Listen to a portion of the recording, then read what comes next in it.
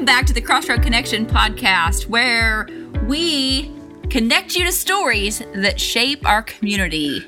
And today on the podcast, I'm just going to have a guest, Pastor Peter, on the podcast today to talk about last Sunday's sermon. And honestly, we'll just see where it goes. So stick with me today on the podcast. Well, welcome, Pastor Peter, to the podcast again. Hello. You're so willing just to jump in. Like, sure, I'll be on the podcast. Yes.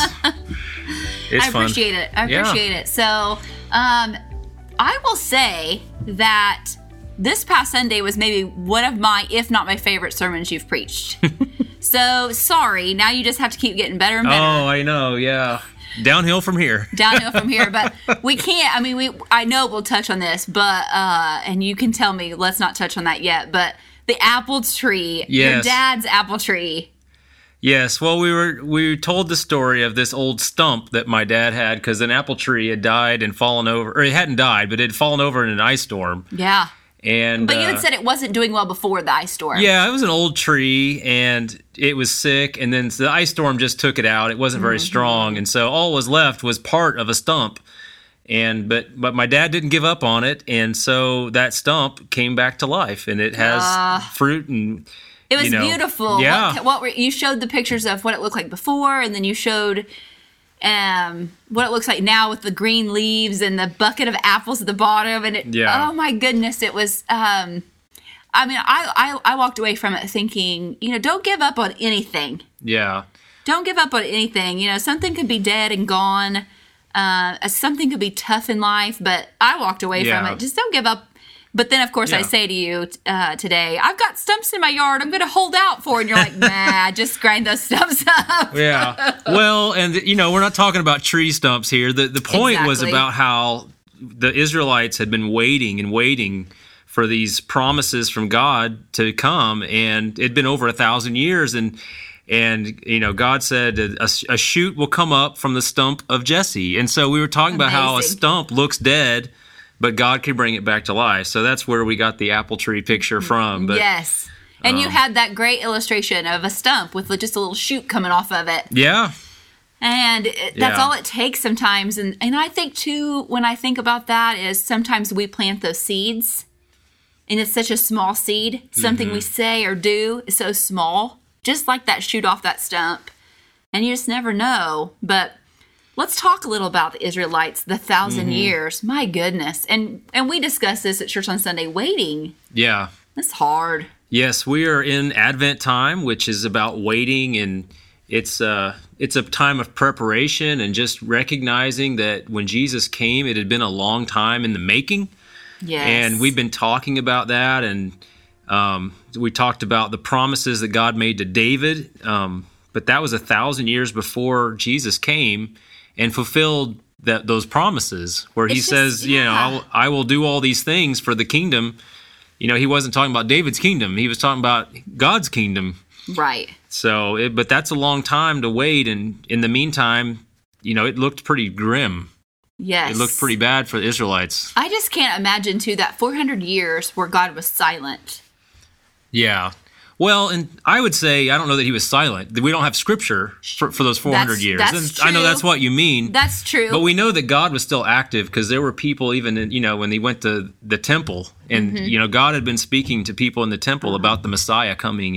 And he wouldn't have left the people. Yeah. We know that he wouldn't have ever left the people, but, yeah. It makes me wonder, though, what that 400 years was like, though. Yeah. Was there a big difference? Did they feel different? Yeah. I wish there were scripture to tell us what went on. Well, it had been a long time, and during that time, the nation, they were just struggling. The temple, and they were taken over by the Romans. There's a lot of battles going on, and they were struggling with their identity as the nation of Israel because the temple is your identity, and so when that's destroyed, when you're governed by other nations, your identity is all in flux. And so they're trying to figure out who they are. It was a great time of change in the Jewish religion, if you study that very much. And we see that in the Bible because you have all these different sets of Jews. They have the Sadducees, the Pharisees, the Sanhedrin, and you're kind of like, what are all these different groups of Jews? Well, it came out of that time because they didn't know.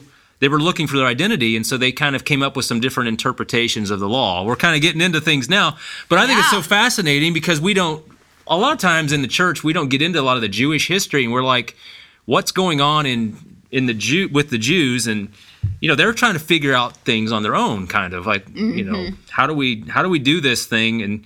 And so they were, at the same time, they are waiting on a Messiah to come, but they're also trying to like figure out how to do the law. Right. Over, what does it mean today? Now, because the problem for them was they didn't have a temple. So so what do we do? Yeah, so the Jews were like, how do we keep the law when we don't have a temple and we don't have the priesthood or whatever? And so they had to reinterpret some of that, which is eventually gets us to how Jews are today. Sure. Where they don't do sacrifices and things. And Jesus, like you said, Jesus came and brought the new covenant. So yes. was that God's way of preparing them for what was to come too? Like, we're just gonna change it all up. Yeah, well, it's Those certainly poor people. a clue, and I think you're getting into the emphasis that I'm trying to get to. When we finally get to Jesus and the Gospels, we have to remember that in the background of the New Covenant, you have people who are still practicing the Old Covenant. They're still trying to do the law. Yeah. And so you see this when Paul is writing all the time about the conflicts between Jesus' way versus the law, and they're sorting this out. And we don't quite get all that, but that was a really big deal for the early Christians of how do we stay true to our Jewish roots, and yet we're in a new covenant now. And so they're sorting that out throughout all the Gospels. We just got done studying the book of Acts in Sunday school. Yeah. And so a lot of that, but the whole book really is about that. And I try to put myself in their shoes. It would be hard. Something that your parents, your grandparents, everyone in your family has done their whole lives. They've done these things. Yeah. They've followed these laws. And then Jesus comes and says, nah, we're going to do away with that. It would be really, really hard. Yes. So I'm amazed that people had that faith and took off. So we're getting ahead of ourselves in what you talked about Sunday, but that's fine. It's just amazing to think about where they came from and where they ended up and how they, I would hope that if we were in that time, we would have that faith that we could just drop.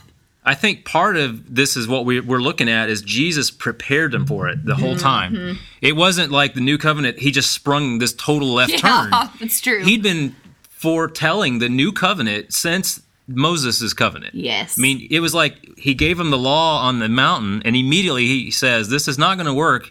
I'm going to give you a new covenant eventually. So he's already preparing them, and it took thousands of years. But he's saying there's going to be a Messiah, and we see this over and over where he prophesies about Jesus coming so they would be ready. And a lot of the Jewish people were ready. Yeah. They recognized it, and their hearts were ready. They were waiting, yes. Yeah. They were waiting and expecting. I took a class last year. It was on the Messiah in the Old Testament. And it is amazing, amazing how many places that you can see Jesus all through that Old Testament. Right. And so this is basically what you've shown us. And thousands of years, it still boggles my mind that, like you said, how could they have remembered from generation to generation? I think you said that in your sermon, and I don't know. Yeah. But I'm proud that they... Yeah. I'm proud that they listened and were waiting and expecting. And even the ones who didn't accept Jesus, they knew what a Messiah would look like. And from what I've read, it's like it wasn't so much they didn't recognize him, but they wouldn't accept him. Right? Because he was threatening their power, and he came different than they expected, Right. They expected that soldier riding on a horse and with an army and... Yeah, or he would come in and reinforce the law, but he had a different law in mind. He had a new interpretation of God's ways for them, and where they had interpreted it very differently than he did, and he kind of pointed the finger and said, "You're missing the point here." You know, I think they wanted they wanted force, and they wanted do this and fix this, and he just came. To me, when he came, it was just love. Yeah.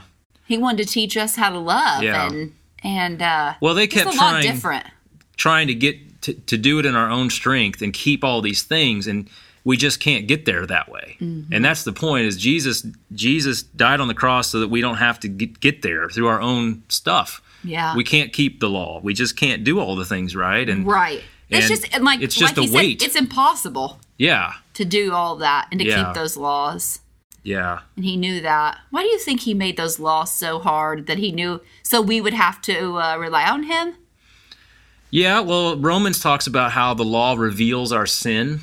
It reveals that we just can't do it. But there were a few people like Elizabeth and her husband when John the Baptist's parents, it says they were blameless and they kept the law. So we say sometimes, nobody could keep the law. Well, there were a few people in the Bible that actually it says they kept the law.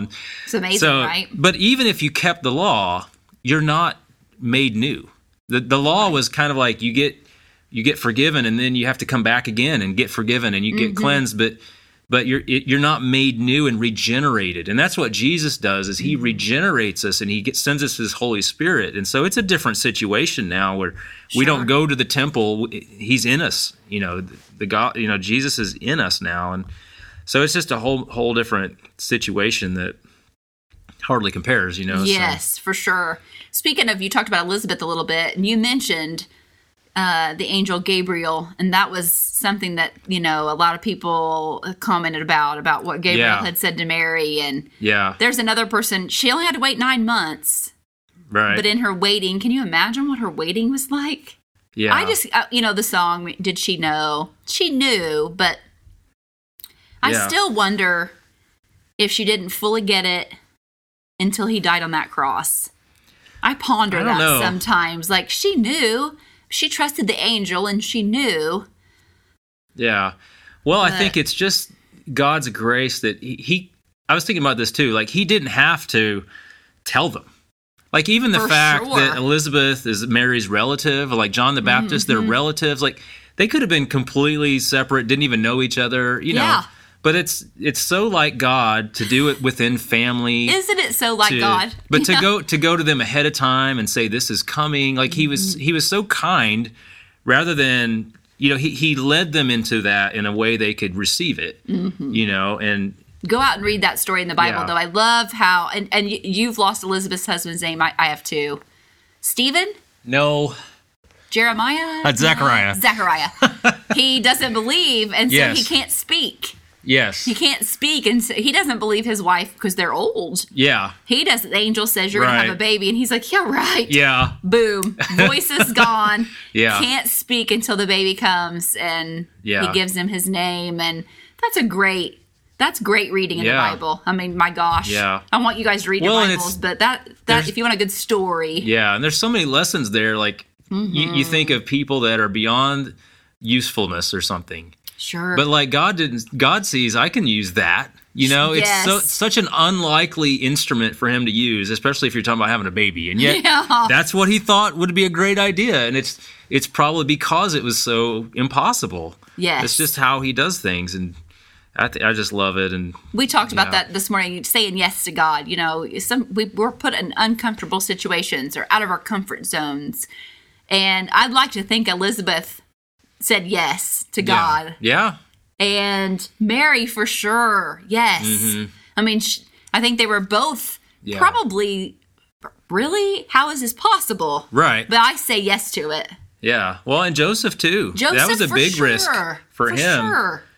But it's so great that Gabriel went to him as well. And, there's so many great things. We don't have time to get into all these stories, I know. We're getting a few things, but we could definitely go in. I think Joseph was really blessed that he wasn't Jesus's biological father, but it was through his line, his family line, that Jesus came. Yeah. And I think that's God's gift to Joseph, I think. Yeah. Or I like to think. Well, and they were all of the line of David, which was kind of what we were talking about. Gabriel came, and I never saw that until I was later in life, that the things Gabriel said to Mary were the exact things that God had promised David 1,000 years earlier. And, we miss that sometimes, but this is all connected, and God's been faithful. He's been working it out. He's got this it's all on track, Yes, it's one seamless story that sometimes I don't think you try to connect it, like, well, it doesn't connect. Oh, it does. Yeah. It does. And so I'm grateful you've pointed some of this out. I liked how you said something with 300 years and 700 years and 1,000 years. Yeah. And that, for us, even the 300, we can't imagine that. Yeah. I mean, like you said, we have a hard time thinking past today. Right. So I think that's really amazing. Yeah. So David was 1,000 years before Jesus, and then Isaiah's prophecy was 700 years before Jesus. So that's still a long time to But that gave him that little bit of like, don't worry. We haven't forgot. Yeah. We know. We believe it's going to happen. But yeah, and there are many other of the prophets that had things to say about the Messiah. And it's, if you look up just prophecies about Jesus, there's a bunch of other things. And yes, I encourage you to do that this season, because Jesus is all over the Old Testament. Yeah. Prophesies the coming Messiah, and it's just amazing to see the faith of those people that they kept that and passed that along generation after generation. Yeah. It's just incredible. Yeah, and they talk about the statistical probability that Jesus would have fit all of those, and it's like off the charts. I mean, it's just, there's no way. So it's just incredible that, very cool. You know, God is faithful, and he did it in just the way he said he would do it also. Yes. And kind of fits into, you know, the faithful king. It does. It does. And that's definitely true. Yeah. So we're going to see more this week about how he's been faithful. And what do we have to look forward to this weekend? What's our scripture? You want a sneak peek? I want a sneak peek. I think our listeners need a sneak peek. This week is going to be called The Humble King. And we're going to look how Jesus represents God's heart. Even though he's God, he humbled himself. And so that's all I'm going to give you. That sounds good. Sounds like, you know, if you're listening, don't miss it. Yeah, I mean, it's going to be exciting. Stay tuned. Stay tuned. Well, I'm going to have Pastor Peter hang around here for just a second, but I just wanted to give you a few things that are coming up here at Crossroads. We have this week. This is kind of a quiet week around Crossroads, but the following week is going to get really busy. So Thursday, the 14th of December at 10 a.m., Pastor Stephanie and I are going to bake and decorate cookies. So if you have Thursday, the 14th free at 10 o'clock, come in and help us. It's going to be fun. We're going to make it a lot of fun. We got a lot of sprinkles and a lot of icing. So come in and visit with us and help us decorate some cookies, because on the 15th and the 16th of December is Christmas on the Square. And I just have to say thank you guys so much. I just checked the sign-up sheet downstairs, and they're almost full. And when I say almost full, they can be over full. I mean, as many of you guys that want to come out and help with Christmas on the Square, we just can't thank you enough for your willingness to just jump in and be the hands and feet and help us do this wonderful community event. So Friday night the 15th is from 6 to 9, and Saturday the 16th is from 3 to 7. And we would just love to see as many people from Crossroads come out and help us visit with people, welcome people into our church, and pass out cookies and hot cocoa to all the families. They're going to paint ornaments and listen to the Christmas story. So it'll be a great program. So keep those few things in your calendars, and hope you can make some of those. But right now I'm going to ask Pastor Peter if he would pray for us today. Sure. Glad to do it. Let's pray. Lord, thank you for this time we've had to just think about some of the amazing things that are recorded in the Bible of how you've been faithful and how you've kept your promises. And we see it all over the Christmas story. So I pray that you just bring more of those to mind. And really the whole story is about how much you love us. It's like Jesus did all of this is about how you're reaching toward us, and you just invite us to come to you. And so I pray that we would just feel that love this time of year, and that we would share that with others. So I thank you for each person listening. I just bless them today and all that's going on at this church. And thank you for just Jesus and all that you've done. In Jesus' name, amen. Amen. Well, thank you so much. And I hope that you got a little extra out of our discussion from last week's sermon. And as always, I sure hope you have a great rest of your week. And I hope to see you all on Sunday.